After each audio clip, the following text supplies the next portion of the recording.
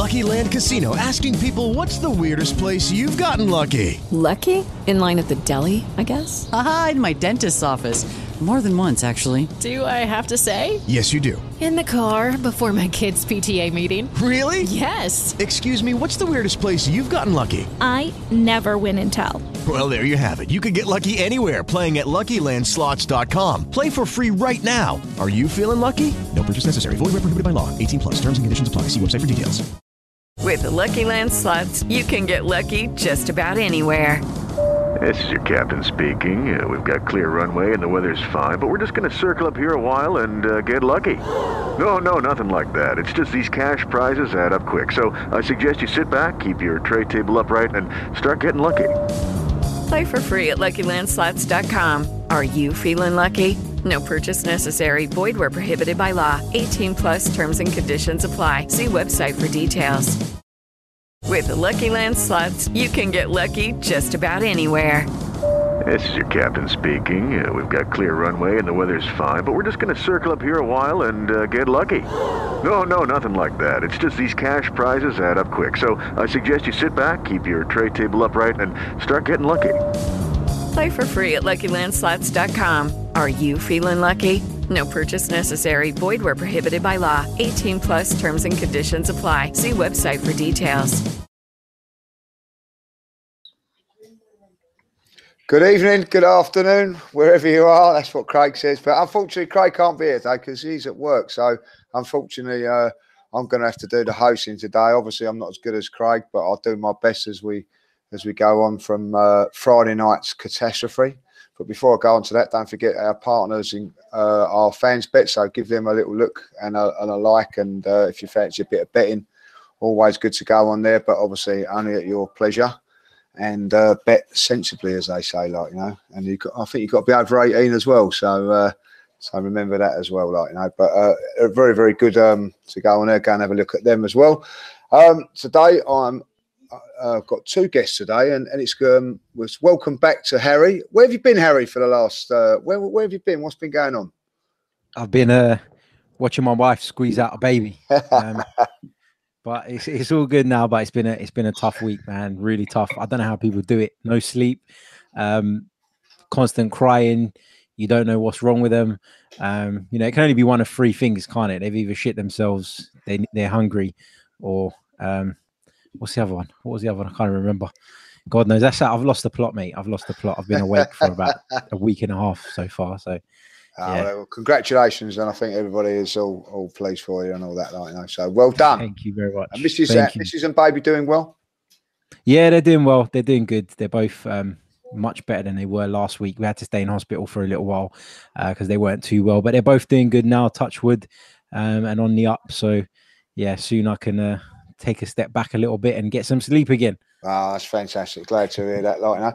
And our other guest today is a fella that I had the pleasure of meeting just a couple of weeks ago, and he's a top guy. I always like to get, because he's a little bit younger than us, Harry. Well, it's a lot younger than me. 23. I don't look it. Yeah, no, I know. So, but it's always good to get that younger sort of side of things. Like, you know, Deluded, welcome to the show. How are you, mate? Thank you for having me. I'm splendid, man. How's yourself? Yeah, well, I'll tell you what, as I always say, you know, Friday, Saturday and Sunday up till 4 o'clock, I weren't feeling too good. But then the old Allendin plus Spurs come along and ease the pain, don't they? They do ease the pain. They really do, like, you know. So, but, yeah, let's go. Well, talking about that Friday night, what about that, guys? I've got to say, like, for me, absolutely, I was fuming after that game, you know what I mean? Defensively, again, very, very poor. Deluded, we'll start with you because probably Harry was asleep when the game was going on. So, what's your take of it all, and what do you think? If you look at it, what do you think went wrong? It's a difficult one. What went right? Several things went wrong, in my opinion. First and foremost, I'd say probably tactical reasons, because I think a problem of Unai Emery, I'm not going to complain, he named a strong side, but when you look at Aubameyang on the flanks, it made sense because obviously they had Alexis and Shaw down the left-hand side. I think we was a bit too pragmatic. I feel Xhaka and Torreira didn't have the best of games. If you look at the second goal, Torreira's ball chasing, Xhaka's chasing, they're both ball watching, and Lingard yet again has scored a counter-attack, and it's literally 3 passes. So it's more of the same essentially from Arsenal, but probably, in short, the thing I'd probably be most annoyed about would be just our taking of chances. We didn't take our chances when we was presented with them. Yes, United, you could say they defended well, if you could say that, but we just didn't take our chances. It's cup tournament football. You need to take your chances, and we failed to do that, to be fair. Yeah, it seems to be a little bit of a trend of us at the moment. I think because we've been so weak in defence, I said it a couple of weeks ago, and there's no getting away from that fact that we are, but we do miss a lot of very, very good chances. We fail to convert basic chances. I don't know what it is, because we get some great counter-attacking moves. We actually have a lot of possession with football, but if you don't shoot, you don't score. And it seems like the same old problems from a couple of years ago are still there, regardless of a new manager, to be fair. Yeah, I'm with you on that. Like, you know, Harry, do you think there's still the mentality thing with the team that's still, you know, ingrained in them or whatever? Because I just feel that watching the game on Friday, I just feel that defending doesn't, how can I say it, like, mean so much to us as probably attacking wise. You know, if I'll be honest, we haven't got anybody that's determined to be a defender that loves defending. Do you know what I mean? I think, like, if you look at Mustafi, for instance, I think he likes to get on the ball and play a little bit. But I think Socrates would come into that argument. But what is it, mentality, or is it they're just not good enough? What is the problem with our defending? I think it's a bit of both. I think it's mentality. I think it's tactical. And I've got my little tactics board out here today. So I'm going to show you a couple of bits that I've picked up watching Arsenal this season, and that are frustrating me because I'm seeing them over and over again. And, you know, people will know that watch this show that I've been quite critical of Unai Emery this season at times. And that's not because I want him sacked or because I've got it in for him. I've got a bee in my bonnet. It's purely down to the fact that I haven't seen enough improvement defensively as I would have liked. You know, we started with a back four against United, and if you just take a look here, you know, this was the back four, and then you had Xhaka, Torreira, Ramsey sort of getting up in support with Lacazette, Aubameyang, Iwobi. The thing for me is, if you're going to play the way that Unai Emery wants us to play, and that's with a high press, you need to make it count, and you need to be aware of what you're leaving behind you. The spaces that Arsenal are leaving behind them are unbelievable at the moment. And this is a prime example. I think it was, I can't remember which goal it was. I think the third one was probably the best example of this. Also the Lingard one, the second one. So say you've got Pogba here, you've got Lukaku, you've got Alexis, nearly tipped it over there. You got Alexis on one side, and then you've got, I think it was Lingard, wasn't it, on the other side. This is what keeps seeming to happen. Arsenal keep trying to press teams high up the pitch, and your fullbacks are coming all the way up here. Your midfield players are also coming too far up the pitch. Now, when you play against a side like Manchester United, they will pass their way out of trouble. They will do that. You know, we can talk about Bailly and Lindelof not being great defenders, but they're both pretty comfortable on the ball. And I think that's why Ole Gunnar Solskjaer probably prefers them to the likes of Phil Jones and Chris Smalling, because they are far more competent on the ball. They can play under pressure, and they'll work their way out of trouble. And then what you end up with is your fullbacks caught really high up the pitch. And then as a result, you know, once you break through that midfield, there's gaping holes here, and you can run at the defense. And if you've got a runner coming this way and a runner coming that way, your centre backs are in a bit of trouble, because then what they have to do, and you saw it with Granit Xhaka on the last goal, he was in two minds. You know, does he go out here and deal with the problem, or does he stay compact with his partner? And ultimately they get pulled to pieces, and there's a gaping hole in the middle of the team. Lingard got in at one stage like that, didn't he? Just inside the box, and he finished. And it seems to be the same old problems. So the issue for me is not so much the defenders. The issue is the midfield. Xhaka and Torreira have got to be more disciplined if you're going to play this way. They've got to be willing to drop into this gap to allow the centre-backs to go out and deal with problems on the flanks if they come about. And that's just not happening at the moment. Arsenal are just leaving gaping holes. There's two centre-backs are being exposed. I think 2 out of the 3 goals, it was 3 United players running on 2 Arsenal defenders. Yeah. That is not on. It's not acceptable. Not acceptable at this level of football. And what was annoying about that, because I see it as well, is that Emery's standing there and didn't do nothing about it. And one of the reasons I think that it's happening, Harry, is because our fullbacks are our width. So them 2 guys are going forward and trying to give us the width that, you know, like on the flanks. And what's happening? If we have my argument is, if we buy a proper wide player, right, that eliminates our fullbacks. Our fullbacks can stay at home a little bit more. But what's happening is, because we're so compact in the middle with this diamond or whatever, we haven't really got any wide players. We're trying to get our width on our fullbacks. And of course, when you play against a very, very good side like Man United, who are good on the counter attack, we just played into their hands, totally played into their hands.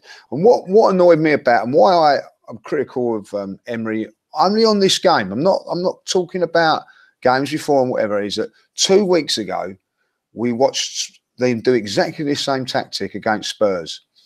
But Spurs have 2 quality central defenders in Vertonghen and Alderweireld.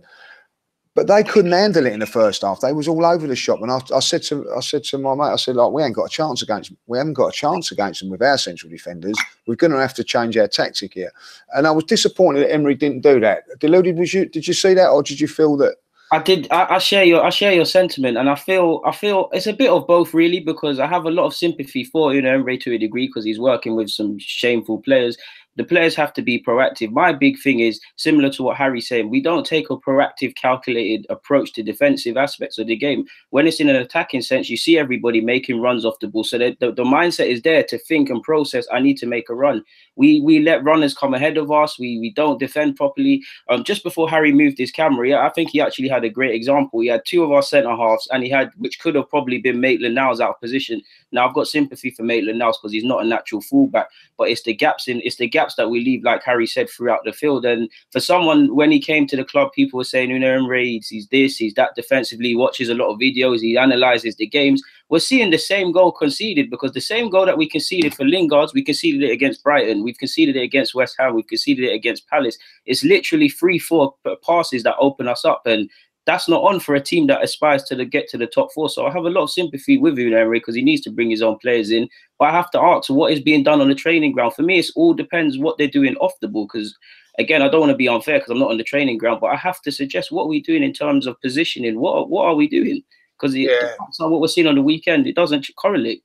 I also think that we're hiding behind the fact of players being injured, because, when Rob Holding was in the side, and Koscielny and these sort of performances and results were still happening when these players are playing as well, Harry. Defending. Yeah, so it's just not it's not just because, like, someone actually said, oh, because Rob Holding's not playing in the team and all that. That shouldn't be the case. It shouldn't be the case, and so I feel that we can't hide behind the fact.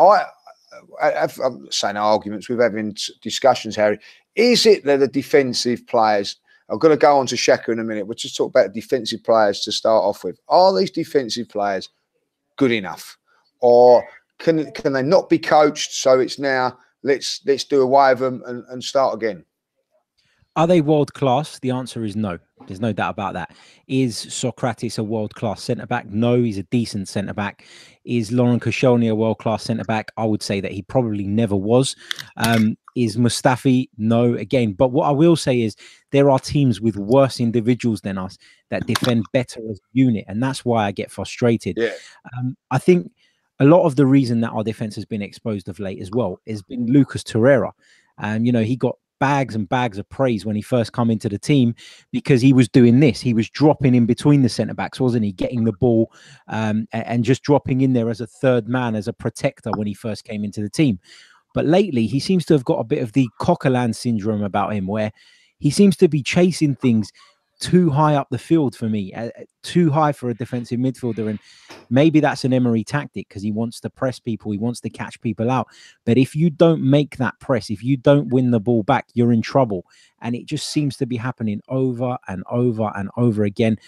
But in answer to your original question, those players should be able to have been coached at least a bit more than they have. Like I said, I wanted to see an improvement. I'm not saying Arsenal were going to become title winners overnight. That was never going to happen. But, you can keep talking about Unai Emery needs to get his own players in, but what's the point in using that argument when the transfer windows come and we're not doing anything about it? So he has to work with what he's got. And at the moment, I genuinely believe that there are other managers out there that could get this team better drilled in a defensive sense, and that's my thing with Emery right now. Well, the point of that is I'm not saying that we wouldn't, but Roy Hodgson has definitely done that at Crystal Palace. You know what I mean? You're telling me that he's got players there that are not as good as what we've got, but I look at them yesterday, defensively sound as a pound. You know what I mean? I know the Spurs created a couple of chances, but not really like at will, where they was opened up to the degree that we've been opened up. You know, and this is my next point. You know. Deluded come onto it there about Maitland-Niles. I'm a big fan of Maitland-Niles. I think that he's going to be a very, very good player, but not a right back. So we've brought in Liechtenstein to do that job, to cover Bellerin on the odd occasions. Doesn't seem to be used now because I just don't think that that's worked. Is it time to bring Jenkinson back for a couple of games? Is it, because I'm playing devil's advocate here. When I've seen Jenkinson this season, he's done nothing wrong in my book in the games that he's played. I know that he's played against probably inferior opposition, but we're paying him a certain amount of money to play every, to be there every week. Why not use him if there's nobody else? You know, surely as a right back also, you know, he is better than Maitland-Niles if he's played that all his season, all his career. To be honest with you, I feel Maitland-Niles, if we're speaking in regards to Cardiff, I'd actually start Maitland-Niles fullback. I think he gives something slightly better than Jenkinson. But in regards to City, barring a miracle and barring, depending on how Unai wants to set up, particularly if he goes free at the back, I'd probably bring in Jenkinson. Like you said, he's a bit more reserved. He's a bit more of an old-fashioned fullback. We are paying his wages, and whether we believe he should be at this club or not, we're at the point where we're down to the bare bones, and we might as well use him. So I definitely share what you're saying in terms of bringing him in. I'd actually like the club to actually bring in a right back. That's obviously not going to happen. There's a couple young fullbacks we could look to integrate into the side, but it seems we're paying the price for cost cutting and things like that in the summer, where we really could have addressed all of this. We knew we need, even with it's off topic, but even with the centre half thing, we were going for Vida and things like this. So obviously we knew we needed an extra centre half. So we're failing to plan in several incidences within our side, if I'm honest. Yeah, okay. Harry? I would definitely give Jenkinson a go, because I think when you look at the business that we did over the summer, we brought in a goalkeeper, we brought in a centre back, a right back, and a defensive midfielder. And when we're still talking about the fact that we can't defend, so that tells me that the business we've done is not that great. It hasn't been that fruitful as we may have hoped. But then, you know, what confuses me is Emery's reluctance to try Jenkinson. At the end of the day, he's got Jenkinson sitting there. He's got Lichtsteiner there, who this regime, whether it was Emery himself or not, we don't know, but this regime brought in. But you would prefer to play a central midfield player at right back. And no matter how good a prospect Ainsley Maitland-Niles is, it's not his position. And, you know, he can be comfortable on the ball and do lots of things right. But the ultimate thing of being a defender is having that habit, isn't it? It's all about it's understanding, awareness, knowing where you are on the pitch. It's about knowing when to step up with your back four. It's about knowing when to tuck in and become more compact. It's about knowing when to go out to the winger. And for me, Maitland-Niles doesn't have those habits, and you're not going to learn those overnight. It takes years and years and years of playing a position to really get a grasp of it. And at the moment, Ainsley Maitland-Niles hasn't got that, and we're paying the price for it. And you know, it's shocking that we've got two right backs sitting around in our squad and we're still playing players out of position. Sorry to butt in, but I think you've got a great example there. Probably answered your question. If you just look behind you at your board, that's probably why Maitland-Niles probably gets the go ahead of Jenkinson, in my opinion. Obviously, people can't see it, but I'm looking at Harry's board. He's obviously got 3 centre halves and he's got 2 fullbacks. That's a big reason. Maitland-Niles probably, this is Unai Emery's thinking, he probably deems Maitland-Niles gives him more in an offensive sense. Like Lee was saying a bit earlier, in the modern day, in regards to the fullbacks and the width of our team, that's probably why they get the go ahead.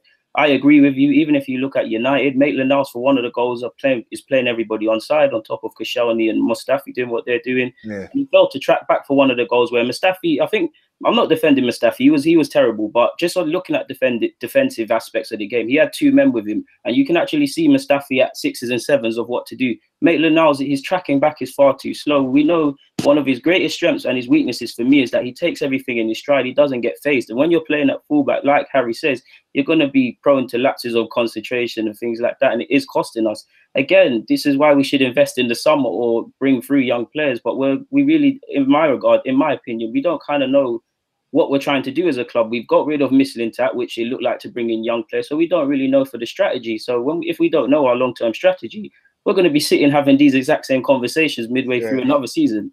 Exactly, and just a couple of things I was going on about. I think you're dead right. I think against Cardiff, as much as I would like to see our fullbacks coming, I think that we could probably get away with Maitland-Niles because we're going to have a lot more possession, and it'd be very, very good. But when you look about converting players, you know, Lauren was converted from a midfield player to a right back in the Invincible seasons and played very, very well at there. Do you think that could happen with Maitland-Niles, or is it just a stopgap till someone better comes in, or Bellerin's fit or whatever?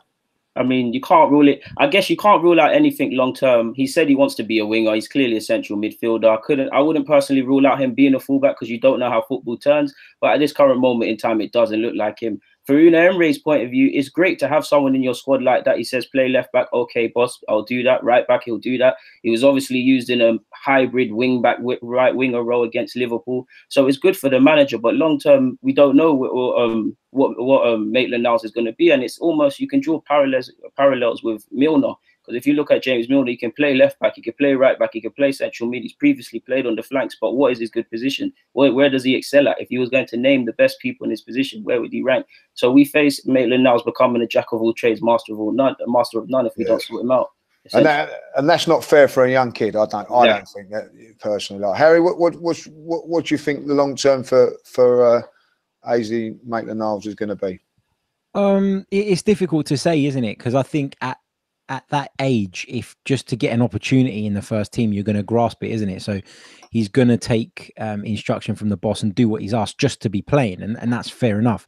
As a young player, you want to be playing every week. And the more games you get under your belt, the better.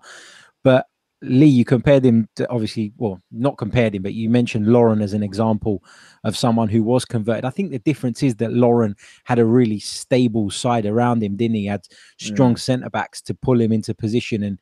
And in those days, Good you know, the system was, the system was very different as well, wasn't it? It was sort of we had like a bit of a 4-4-2 with like a Ray Parlour maybe in front of him, or a Freddie Ljungberg, who would give you a lot more defensively than what we're getting from maybe having Mkhitaryan on the flank or Aubameyang pulling out there. So I think that's the difference. But for me, with Ainsley Maitland-Niles, the guy is really composed on the ball. When he first broke into the team, that was the thing that took everybody by surprise. How composed is this kid? And as Deluded said, how he takes everything in his stride and he's so confident. Well, that's all well and good, but when you're playing out of position, I think you need to be a little bit more conservative. You are the last line of defense as a fullback, and you need to just think a little bit more about your defensive responsibilities. Again, though, this is no criticism of the player. You put square pegs in round holes. This is what happens. And he's not the only one that's been a victim of it this season.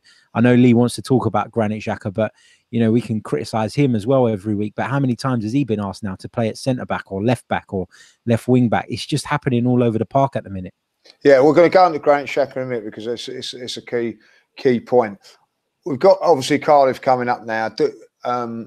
I've not been happy with the defending and my biggest bugbear is that I've not seen no improvement with the defending from the shape and whatever from one game to the next, and that's my big worry. We've got obviously Cardiff coming up. Bearing in mind we've got Manchester City on the Sunday.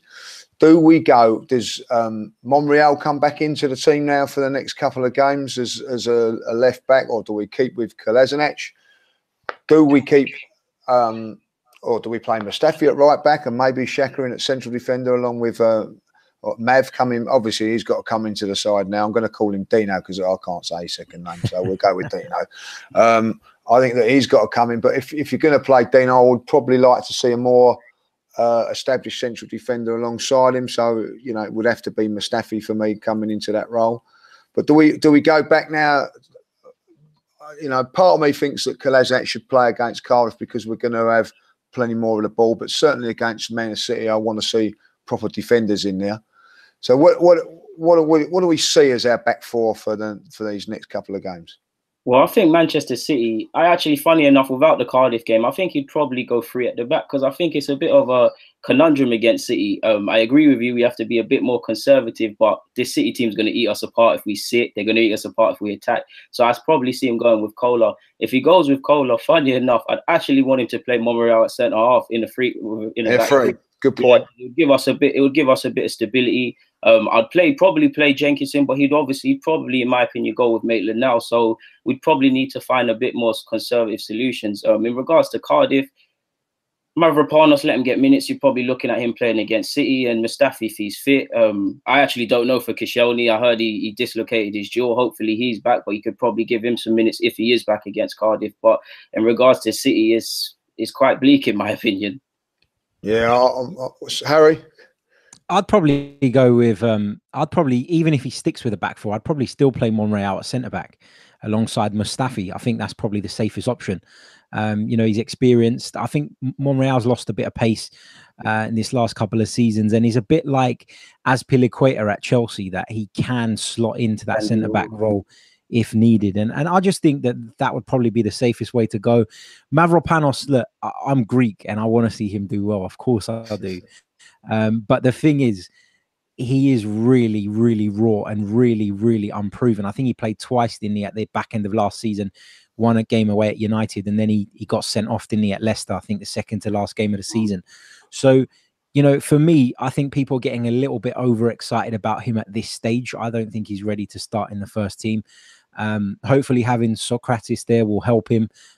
He's a hero of his, and hopefully he'll guide him down the right path. But for me, it would be Monreal and Mustafi at centre-back. And going back to the United game, I couldn't understand why Monreal didn't come off when Koscielny went off injured, and why Granit Xhaka was asked to drop back in there. So, Monreal's been underused for me at the moment. I know he's had his injury problems, but for me, he's still probably the best defender at Arsenal Football Club.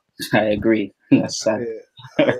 Do you know what? I looking at that, I think because they wanted to get Mesut Ozil on, that's why they didn't do that, because it meant that they could just drop Xhaka in there and bring Mesut Ozil on into that role. I don't think that was the right thing to do, by the way, but I agree with you. I felt they should have gone with Monreal in there. Like, for me, I'm going to be honest. I want to see. I'm going to say Mav. I want to see him. I'm not. I feel that he's one for the future. He had a fantastic debut at Man United. It wasn't the easiest of places to go to. I know he got caught out for the Leicester game, but I'm seeing other players. You can't do any worse. Yeah, exactly. I'm seeing more. I've seen everybody make mistakes. So I'd rather see him make those mistakes and learn and become a top player than what we've got at the moment. That's my feeling. I feel like, just say to him that whatever happens now, you're here to the end of the season and see if he can do it. And my argument to that is that Tony Adams was 17 and they chucked him in. Martin Keown, they chucked him in. Somewhere along the line, you've got to take a gamble with these young. And I'll be honest, what I've seen of him, I like him, whether he's Greek or not, Harry. You know what I mean? And I think that at the end of the day, I think that we've got to go with him. I do agree. I think I can see what you're saying with the Monreal one coming in there with Mustafi. But do you know what? I'd rather see him come in the side alongside Monreal, and Monreal guide him a little bit more than Mustafi. You know what I mean? As far as I'm concerned, he's had enough chances, Mustafi, and that's my opinion now. But I've got a lot. I quite like the idea of a back three. Going to say Mustafi on one side, Mav in the middle, and maybe Monreal on the left-hand side. We've got to try something to sort out this shambolic defending, for whatever it'll be. And if that is the case, and it means that Kolasinac and Maitland-Niles haven't got so much defensive duties playing in that wing back roles, then I'm happy to go with that. I'll be honest, but I want to see some sort of change in there. That's my opinion of it. So now we're going to go on to Harry's main man, his love of his life. Xhaka, you know what I mean? Now, first of all, I've got to say this. Now, I have seen the video of fans having a go at him and all that. Whatever a player does or doesn't do, if I see Mustafi coming out of the field, I would never abuse him or anything like that. I just don't know what is the matter with our fan base at times to do that. First of all, what's your take on that, boys? It's not needed, man. I mean, keep it strictly football. Like, again, I wasn't there, so I can't verify the rumors, but there's allegedly rumors that his wife and family got it. I mean, they don't deserve it. Keep your opinions as opinions. And yeah, it's disgraceful. It's distasteful, essentially. And yeah, you don't want to hear about anything like that, to be fair with you. It's quite disgusting. Yeah. Harry? Yeah, it's not on, is it? And I think, you know, we've got a lot of toxic supporters for some reason, and in the recent years there seems to be more and more of it, and I don't know if these people were always following the club, or if maybe social media has just given them a platform to grow on. I don't know what it is, but there's so fans like that, and for me it's not on. No human being deserves to be out with his wife and get that. You know, he's with his missus. What's it got to do with her at the end of the day? So you don't like the way he's playing, but I think the thing with Arsenal fans is that there are certain players that we use as scapegoats, and Granit Xhaka is one of them. Mesut Ozil is another one of them. Hector Bellerin was one of them at the beginning of the season, and then people started to wake up, particularly when he got injured, and realized that actually this guy's really important to the way we play football. Yeah. That's it. And there's so many players like that over the last few years that Arsenal fans have made scapegoats, and Granit Xhaka is just the next one in a long line of that. And you know, it's horrible to see. Since the 70s, Harry, that is, you know what I mean? Like with scapegoats, midfield players or whatever. And it really is. Honestly, it is. You know, my take on Xhaka, and I will say it now, I'm gonna have it out there. Let's get it out there. You know what I mean? I don't really know what he does. You know what I mean? Is he a holding midfield player? Is he a player that goes through? I so want to be proved wrong with him. I really do, because you know, I've got to go on to the things that I do like. He's got a lovely left foot, and that crossfield pass, you know what I mean, at times like a hammer, you know what I mean, it's superb. And I can see for that reason why he stays in the team. But there's so many annoying things about him, the way he doesn't track back, get back into position at times. Danger at all. It doesn't sniff out danger. What is his best position? Is he going to make it at Arsenal? I'm going to go on to deluding on this one first, Harry. Like, you know what I mean, before I come to you on this. Like, what's your take on him? Do you think that he has a future at Arsenal, or is he one of the players we've got to sacrifice? Now, Xhaka's a weird one, because my relationship with Xhaka is weird, because I think he's actually a decent player.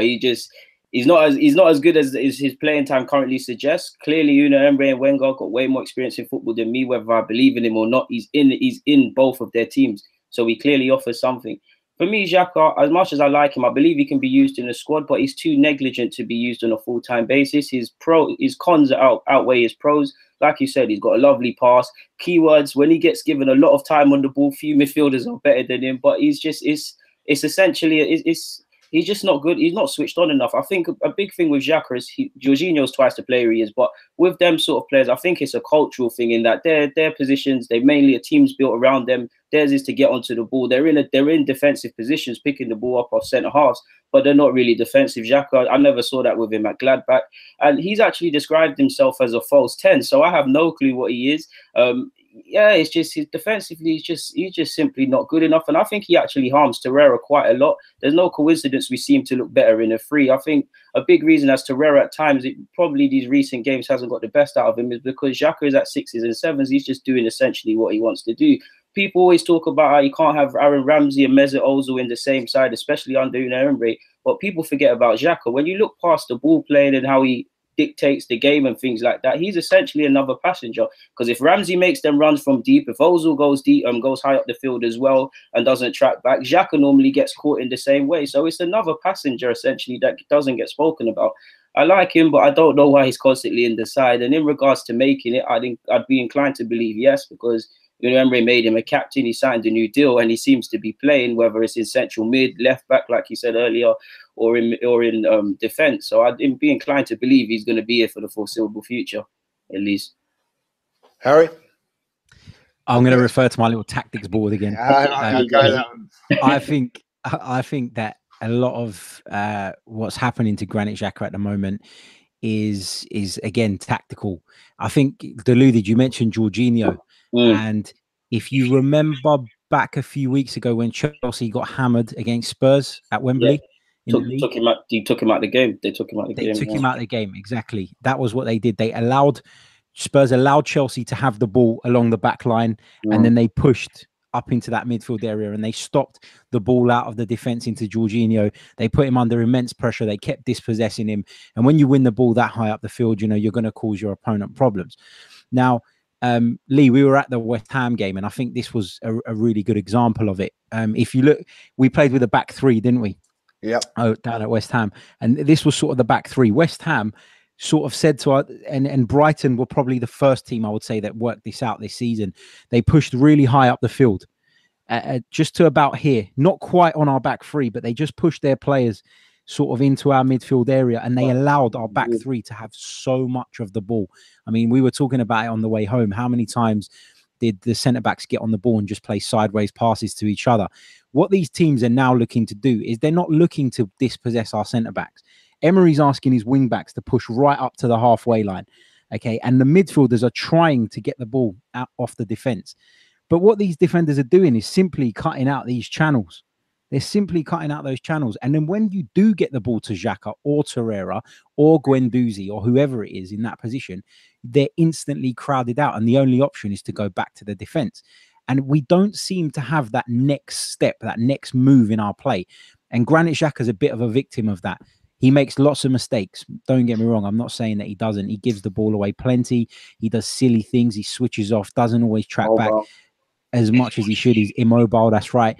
But for me, teams have sussed out that when Arsenal play with this back three in particular, let Arsenal have the ball in this area. Arsenal ain't going to hurt you from there. The fullbacks have pushed up too far. If you cut out the channel to the fullbacks, they ain't getting the ball either. And then all you need to do is push up your midfield a few steps forward, and you've closed these guys down. And then you're forcing Granit Xhaka to play with his back to the opponent's goal, and that's exactly what he doesn't want to be doing. Yeah, very good point. Like, you know, so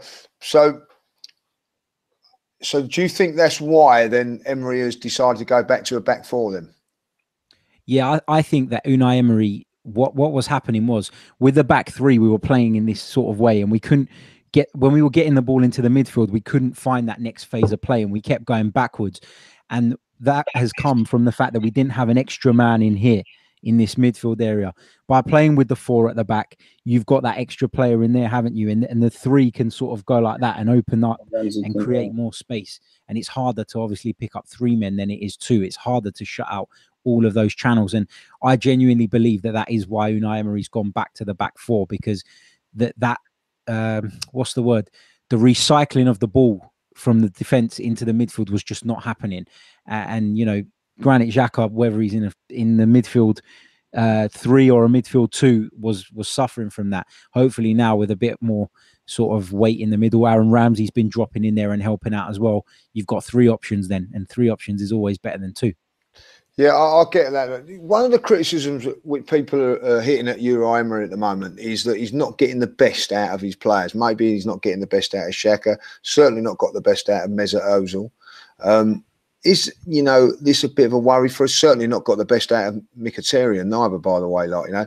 And are we getting the best out of Aubameyang up front, like, you know, is another real question that's being sort of chucked at Emery at the moment. And all of those sort of questions were chucked at him going into the game against, you know, after the game against Man United. But my argument is that he certainly got a tune out of them when we played Chelsea, because we was outstanding. All those players were outstanding. So is it, again, down to the players that they're not consistent enough, or is it down to the manager not getting the best out of them? What's our take on this? Because I think it's an interesting little debate, this.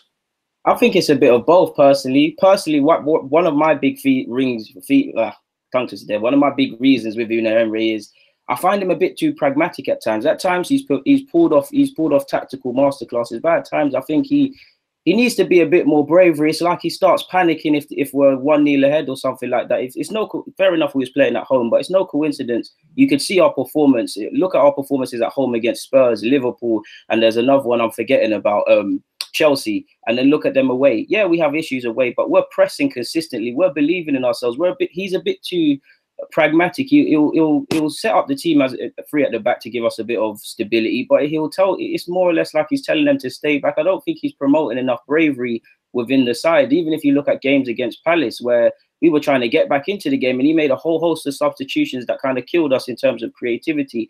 I have some sympathy with him because it's difficult, because how do you know this best side? How do you quantify this best side? People will point to Aubameyang playing out wide. It's not his best position. But in games like against United, I kind of get it, because like I said earlier, when you've got the threat of Luke Shaw, whether you believe in him or not, he's an attacking sort of fullback. You've got Alexis Sanchez. So just the fact that his pace is out wide would give Shaw something to think about. But it's too often than not, he's doing things along them natures. He's not thinking about what we can do. Now, again, we are quite poor as a side, so I'll cut him some slack. But that's just my big take. Harry? I don't think he's getting the best out of a lot of the players at the moment. And we've spoken about the changing of formation all the time and a changing of system. For me, you know, you look at the top managers out there, you look at Pep Guardiola, and I know he's got millions at his disposal to do what he wants, but he's got a philosophy, hasn't he? Jurgen Klopp has got a philosophy. Even Maurizio Sarri has got a philosophy. Whether you agree with it or not is another matter. But when you've got a manager who constantly changes what he's trying to do, as players, surely, and Lee, you've played football to a really good level. Surely, as a player, if your manager's chopping and changing it every week, you'll start to question whether he actually believes in what he's doing. Because if you don't believe in something, you change it. And if you're changing it week in, week out, 1 week it's a back three, the next week it's a back four, you could argue it's being pragmatic. For me, it's a manager that doesn't know what he's doing yet. And for me, it's taken far too long for him to settle on a system. I know it's early days overall, but it's taken too long to decide on whether you want to play. You start the season with a back four, you went to a back three, and now you've reverted back to the back four. So for me, it seems like he's a bit unsure himself, and that filters through to the players maybe. Yeah, I agree with that, and certainly I don't feel from that point of view. I feel that the injuries have hampered him a little bit from that. But what I look at is, you know, when I was playing, we going back years ago, we played with a back three, but we had two players played for us that were wing backs, that played wing back, and my God, they was fit as fiddles. You know what I mean? Like they could get up and down. So the manager at the time felt that the best system to play was to utilise this, was them to play as a wing backs and play a back three. Now that system he believed in, and it worked well for us. And you know, we was all fighting to try and get in the little Mesut Ozil role, but unfortunately I never got there. I had to do the holding, but that was the way it was. But it worked, and what we done was we worked on that week in, week out. But the one good thing about that system, even and we was like semi-professionals, was that if things weren't going well, there was a system in place where one of us would drop back and make it a 4-4-2 or 4-2-1-1. You know what I mean? So it was, you know, even at that level, when you're just training on a Tuesday, like when I played, most of the times we was playing on a Tuesday night, so we work on a Thursday, and if we didn't have a game on a Tuesday, we'd work it Tuesday, Thursday. But this is my biggest bugbear with Arsenal at the moment. They've got 5 days a week to try and work on this. You know what I mean? It's a lot better for them to try and work on the system. If it's not working, change it. Now, I get it that it's a lot harder for, you know, opposition, and there's a lot of tactical things. But if you've set on a system and you work on it, everybody should know what they're doing. And you're going to, you know, you can play against the opposition of, you know, we done it lots of times. I'd say sometimes it was feisty, reserves versus first team. It was feisty, you know what I mean? Like, but you would get the how he was going to be playing it. It wasn't about results. It was about doing the right things. This is what you got to do. This is how you do it. You get 3 options. Play it in here, play it in there. And I just don't see that with. Don't see enough of that, no. Doesn't see enough of it with our team, and that's a big bugbear of mine. It really is. And I feel that people turn around and say to you. I'll keep getting this question coming in there. He hasn't got the players. He hasn't got the players. These are professional footballers, so there must be something that they can do good. He has got to find a system that suits our players. Now, we can go on about like for 7 or 8 months now. There hasn't been a system to suit Mesut Ozil.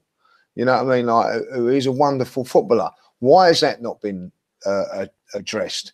You know, I get the fact that if it's not going to be addressed, and he doesn't feel it is, then we've got to get to, you know, we have to move him on. I get that. Football's ruthless. But it doesn't seem like we're going to be doing that. And I don't know how you guys felt. I watched it on Friday night, and I felt it was a desperation to get him on the park. I thought, well, you know, as you're saying, like Monreal probably should have come into to the central defence and not Xhaka. If he was going to get him on, you know, maybe it took Xhaka off. But there didn't seem to be. It's just I've got to get him on. I've got to get him on. I feel at times that he's. How can I put it without being? I don't want to be disrespectful to him. That he just doesn't know how to fit these players into the team. Now, 7-8 months down the line, surely you should know that. I mean, because all the speak when he signed for the club is how, if you remember, he knows all the players from Mavropanos down to everyone that's been here the longest. He'd rather win 5-4 than 1-0. And like you said, you're not really seeing a sort of philosophy. Now, I'm not going to be disrespectful. He clearly, I don't know it, but he clearly has some sort of philosophy centered around working hard, high energy and things like that. But we don't see it. It shouldn't matter if you're playing like you said, a back three or a back two. People should know a system. I do think in today's modern age that a lot of that relies on the players, because I feel with player power they don't necessarily have to retain information, because if they was to mess up on the weekend, they don't necessarily get dropped and feel it. If they get dropped in today's market, they want to leave and things like that. So a lot, like you said, a lot of it is with the players. They have to be active thinkers. It shouldn't always be on Unai Emery what he's doing in terms of management, but like Harry said earlier, you have to wonder what we're doing in training, because it's been 8 or 9 months and we don't know what we're doing. We're seeing playing out from the back. I'm seeing good counter attacks, and I'm actually seeing us decent from set pieces and how we mix it up. So there clearly is something going down in terms of coaching and how he wants to play. But in terms of fluidity, I don't see it. The only things I actually see actively is our centre half splitting and either Xhaka or Torreira coming deep. Like you said with Mesut Ozil, there's that question could be asked around several players. We could ask it around the fullbacks. We could actually ask it around Torreira, and any pivot we want to sit here and make, we can ask that around Aubameyang. He's alternating between through the middle and on the flanks. And obviously, Lacazette's in the side now, but is every week or whatever draws up a new debate with him. He's either being subbed, he either doesn't fit it. You know, Emery wants him, then he doesn't. So the question marks are over certain players, and I get it, it's his first season, but for someone that was spoken about as being so meticulous, to be in this position right now in terms of what we're speaking about, it does raise several question marks, like you said. The thing is as well, though, if like, you know, we started the season, the City game, the Chelsea game, and we were kind of like, oh my God, why are we playing like this from the back? Why are we taking so many risks? Why are we pressing so high up the field? We're going to keep getting exposed.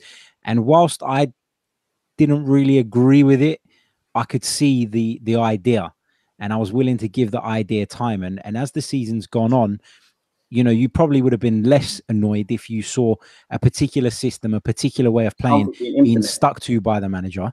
And then we can measure the progress of it as the season goes on. But the fact that he keeps chopping and changing it, players are changing, you don't know what team he's going to pick from one week to the next.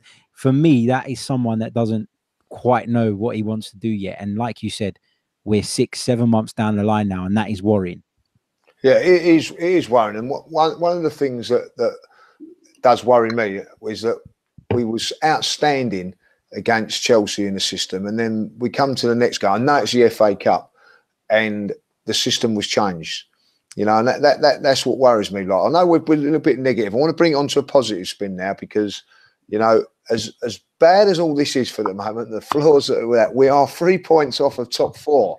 Now, this time last season, people have said to me, well, where's the improvement? Where's the improvement? Well, this time last season, we had no chance of top 4 as far as I was concerned. You know what I mean? But we are in with a chance of top 4. And I think that this, if we can get this sorted, if he can get himself a structure at the back and sort this midfield out and fire, like, you know, Lacazette and Aubameyang up front, because I look at it, Tottenham have got their problems at the moment. I don't think Higuain's going to be the answer for Chelsea. I really don't like, you know, I mean, what I've seen of him over the last sort of year or so. Like, I would much prefer to have a Lacazette and Aubameyang instead of him, if I'll be honest. So, you know, we've got still in with a chance of getting into the top 4. Now, can we do it? And that's the thing now, or are we as, pardon the pun, deluded? Because you said it, I'll go. I'd say I would love to sit here and be proven wrong, and I really want it to happen, but I don't think it's going to happen. We definitely the way you've put it, we definitely should be having more of a fight of it and making more of a meal of it than we are. I just don't think it can happen because the sides that we're fighting against, they've kind of got a stable back 5 or 4 or 3, depending on how they look at it. They've got a way of sort of playing. And everybody's got tough games, but we don't know what we're getting week in, week out. Now, we expect tomorrow to beat Cardiff, but we don't know. The last time we played Cardiff, didn't we have to wait until the last 9 minutes or so to beat them? Against City, we don't know what is going to happen. So I would love to sit here and be optimistic, but I really think, if anything, the Europa League's our best chance of playing Champions League football next year. Mathematically, it's possible, so we should keep fighting. I'd love to be proven wrong, but I can't see it with the current crop of players we have. Harry? Yeah, I mean, of course, 3 points is nothing, is it, in football? And so you have to say that we've got a chance of doing it. I think we're slightly fortunate in the sense that Chelsea are going through a bit of a transitional period as well. And they're the team that are in our sights, because Spurs are a good 7 points ahead of us, aren't they? And it'd probably be more by the time we take on City as well. So I think we're kind of fortunate in the sense that Chelsea are going through this like we are. As opposed to us being better than we were last season. Because if you look at the points tally, I don't think there's much difference in it from between now and last season. It's more of what the teams around us are doing. And like you said, Chelsea have had problems. They've brought in Gonzalo Higuain, a player I've watched loads of over the years in Serie A, but I'm not convinced that he's going to cut it in the Premier League.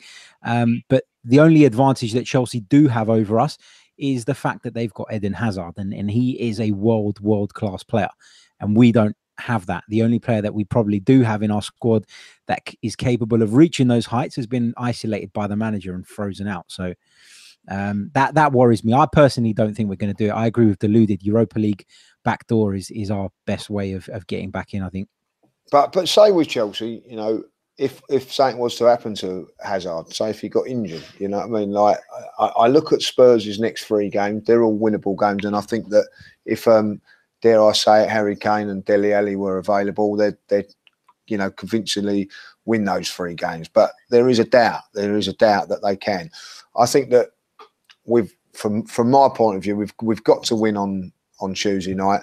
I then, whatever happens on Sunday happens. We forget about that one, and it's from then on that we've only got Manchester United to play out of the top 6, which is at home. Yeah, right behind us as well. So, so again, they're right behind us as well. Yeah, they're right behind us. Yeah. So there's you know what I mean. But they've got some tough away. They've got to go to Liverpool, and I think they've got Manchester City as well at Man City. So they've got some tough games coming up. The way they're going at the moment, they could easily win them. So, but I think that while there's still a chance, we've still got to go for it. I personally, I'm with you guys. I think that we're a little bit too inconsistent. You know what I mean? And I think defensively weak to be able to mount this thing, because I think that even though our away form has improved to last season, it couldn't have got much worse, if I'll be honest. But we have improved our away form, but not sufficiently enough to mount a top 4 challenge. That is my feeling. But while I still feel that Chelsea and Tottenham at this moment in time are vulnerable. You know what I mean? Like, you know, we've got to go to Tottenham we've got to go to Tottenham as well, by the way. We've got to go to Tottenham in 3-4 weeks' time, is it? And if they haven't got Dele Alli and Harry Kane playing for them, you know, we've got to fancy our chances. You know what I mean? Like, because, you know, if we don't, then we are deluding ourselves that we're going to ever be, challenging for a top 4. This is, you know, we've got an opportunity at the moment, and I'm going to keep faith in Emery. I know that I criticised him at the weekend because I felt that he deserved to be criticised, but it was the FA Cup. You know, if I'll be honest, you know what I mean, Petr Cech wouldn't have played if it was a league game, and I feel that if it was a league game, I think that he wouldn't have left out Kundozi as well. I think that he'd have played him as well. So it is a big game on Tuesday night. It's going to be, you know, a funny atmosphere over there tomorrow with all what's gone on at the weekend, and you know, and the tragedy, you know, surrounding Cardiff. What do we feel is going to happen at Cardiff? Are we going to? Is it going to be a subdued atmosphere at first, or are we going to come out guns blazing, or what do we feel is going to happen? And And bearing in mind, we've got to get home early because it's going to snow afterwards. So we've got to get in and out of the Emirates as quickly as possible. Like, you know. So what do we feel? We should. I don't want to write off teams, and you can't really say anything until we've kicked a ball. But this is a game I refuse to consider losing. This game, I know they took us to the wire, and I said that earlier, and I sound like a bit of a hypocrite, but I can't consider anything less than winning. If they want to get top 4, we need to take 3 points. And just if I put myself in these Arsenal players' shoes, they must be looking at the league, looking at their peers, thinking about the points they dropped. We dropped points against West Ham, Wolves, Southampton. These silly points that all add up when you come in May. We're going to drop points again. But if you're one of them, surely you're thinking, we lost prevention. We win these games. Against City, we don't know what's going to happen. So we kind of need to do a damage limitation thing. We hope for the best on the Sunday or Saturday whenever we face them. But I can't consider anything less than a win on Tuesday, Lee, to be fair with you. Harry? I like that. Yeah, I think we'll win. I think Arsenal will win. I think it will be a strange atmosphere. I watched Neil Warnock's press conference today where he was talking about obviously the disappearance of Emiliano Sala and all that, and how that's had a massive impact on the club and him personally. And I get all that. And I think Cardiff's preparations would have been seriously damaged by that, as with anybody's, given the circumstances. But I expect Arsenal to go out and win. But like you said about the atmosphere, I think the atmosphere will be a strange one, particularly with the Cardiff supporters, you know, and all that's gone on around that club. But in terms of the football and putting all that to one side, Arsenal need to, as the leader said, there's no doubt about it, it's got to be a victory. If we've got any hope of making the top 4, these are the games that you need to win. Bread and butter home games against clubs that ultimately at the end of the season will be fighting for their lives. Got to win it. No excuses. If we win it convincingly, you know, does that tell a story that, you know, we feel that there's a bit of pressure on, or say like if we struggle, do we look at that as a negative? Do you know what I'm saying? Like, you know, if we're expected to win, but if we struggle through it, is it we're struggling because it's Cardiff, or are we just going to say, look, you know, it's about getting results, or do we expect Arsenal to come out all guns blazing and win this game comfortably? You'd expect an all guns blazing performance, but nothing's easy with Arsenal. In regards to if we was to kind of wobble through it, I would say for me personally, it wouldn't change much, because I know it's kind of doom and gloom surrounding our club right now. But when we was on that 20 game or so unbeaten run, and people were getting happy and stuff, if you looked over these games, we were scraping through a lot of games, the Cardiffs, and I haven't got several examples, but if we look through the list of how when we scored goals, getting the rub of the green, so it'd just be a constant theme in regards to us if we was to just win 2-1 or just scrape through it, in my opinion. But having said that, I'd like a convincing victory. In regards to the Cardiff situation, what surrounds them, I've got a lot of sympathy for what's happening, and I hope it turns out for the best. But in regards to Arsenal and their players, they've got to put that all out of their mind. For 90 minutes, we have to be selfish and just claim 3 points and be at it from the off. We can't let the atmosphere get to us. I agree with both of you, however, that it will probably be subdued. It will probably be a little bit of gloom in the air, and rightly so, because yeah, it's a sad tale. Yeah, it is. I felt so sorry for Neil Warnock when I watched that interview today. You know what I mean? You either love him or you don't, or you hate him. But I'm going to be honest. I quite like Neil Warnock, and you could see that it's taken a strain on him. Where, you know, I think that you know, I thought it was a great thing. He said that the players just need something to take their mind off it, and what better than a game of football? And I think they're going to come out to tomorrow and give us a real good go. I think, like, you know, be a good game. Right, so we're going to predictions, and we're all believing that we're going to beat Cardiff, and then we're going to go on to Manchester City quickly before we're going to wrap up, like, you know what I mean? So we'll leave it on a high, shall we? Shall we leave it on a high, like Manchester City away, like, you know what I mean? What is our take on this game? What are the consequences if we get beaten heavily? What are the consequences if we went up there and won? What is the general feeling if of what this game's going to be and what it will represent, and what will it tell us on a results-driven way? Deludi, what do you think? Oh man, if we was to win, then I mean, I'd be ecstatic. I'd give the boys the praise, because I can't see it happening. I would hope that the players, we've been here before with Chelsea and actually with Spurs, that they use this as a platform to kind of propel or give top 4 their best shot. But I can't see it, Lee. I really can't see it. What actually happens on a football pitch is different, but tactically, I can't see how we would beat them, because I've seen sides give them a good go, but a lot of the sides that have done that are actually below us, they're better organised and things like that. So I can't see it. I can't see anything other than probably anything from 2 to 4 goals with Manchester City, to be fair with you. And I want to be wrong. I hope to God I'm wrong, but yeah, that's all I can see. Is just a different beast. The only thing I can hope for is that they've played a lot of games. They're competing for a lot of trophies, and maybe, I don't think pressure affects them, but just maybe natural pressure and fatigue and just being lethargic is the only things we have in our favour. I always think with lethargic, like that is a worry, because when you play Arsenal, you don't have that. If you've got Crystal Palace, or if you're somebody like Crystal Palace and Brighton, the players think, but they never think that about Arsenal, do they? Like, it's Arsenal, they're going to be right up for it. Yeah. Like, you know what I mean? And then we're never going to get a lethargic performance, you know, because I think like maybe they was a little bit lethargic against Crystal Palace and they got caught out on it. Like, you know, it's not going to happen because it's Arsenal. Harry, what's your thinks on this one? What's the thoughts? City's a free hit for us. If we go up there, we perform. Even if we don't get the result, if we go up there and perform, it's a confidence booster. But the gap between the two sides at the moment is so big that I don't expect Arsenal to get anything. If we lose, we move on. We take it on the chin. We expect it to lose and we get on with things. If we do win, though, you know, it's a massive confidence boost. And that's how I'm looking at that game.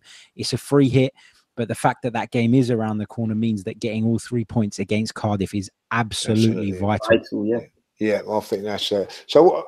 Could it be another Liverpool mauling, or are you thinking a little bit more positive, boys? What? Come on, let's be honest now. Let's have some predictions on the scores. Come on, I'm not going to let you two sit on the fence on this one. I want it. What are we going for? 3-1 Man City, but I'd love it to be 2-1 Arsenal. I just see 3 or 4 for City. I'd love to be wrong, but they're just on a different level, and we don't even know who's going to be playing centre half for us. So even if Koscielny is fit, you saw against Lukaku pulling into channels gave him a tough time. So imagine Sane, Sterling, Sergio, and whoever. It's just, yeah, it's 3-1 Manchester City. Harry? I'm going to go 3-0 City. 3-0. Oh, well, I'm going to go with Deluded. I think that Arsenal might score. You know what I mean? So 6-1. No, I think it'd be about 3-1 as well. I just got a thing that, you know, they've got 3 games in a week, and you know, I think they travel to Newcastle. Is it tomorrow night? I think they go to Newcastle, and then I think that, like Liverpool, I think that they'll take the foot off the gas. I think that, you know, so I think that we'll be happy to get away with 3-1 and dust ourselves down and go from there. Like, and that's what I think. Like, you know, so we'll leave it on that positive note, shall we? But like, no, I think at the end of the day, I'm agree with you, boys. I think tomorrow night is the big one. I think it's so important that we turn up there. And the one thing that worries me is that the atmosphere tomorrow, the crowd. I don't think I think a lot of fans might even miss this one out because the weather-wise, it's, you know, they're talking about snow tomorrow, aren't they? Not. So I feel this is a one where the boys are really, for mentality-wise, have got to be really up for it.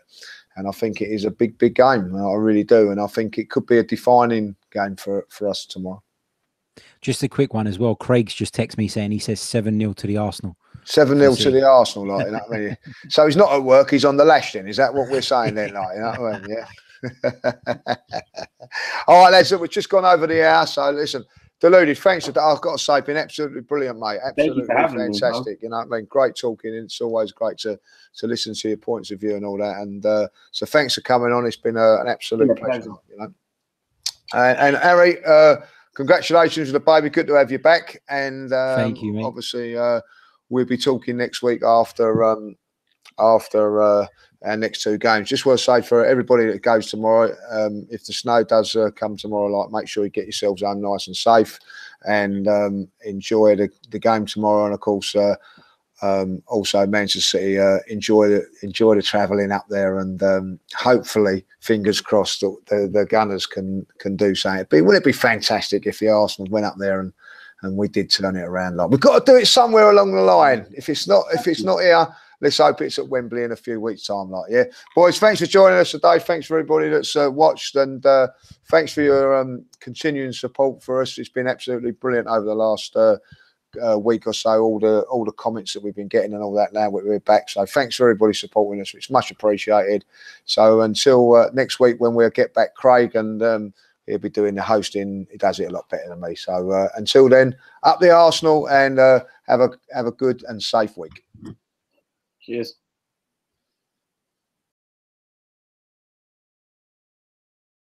Sports Social Podcast Network.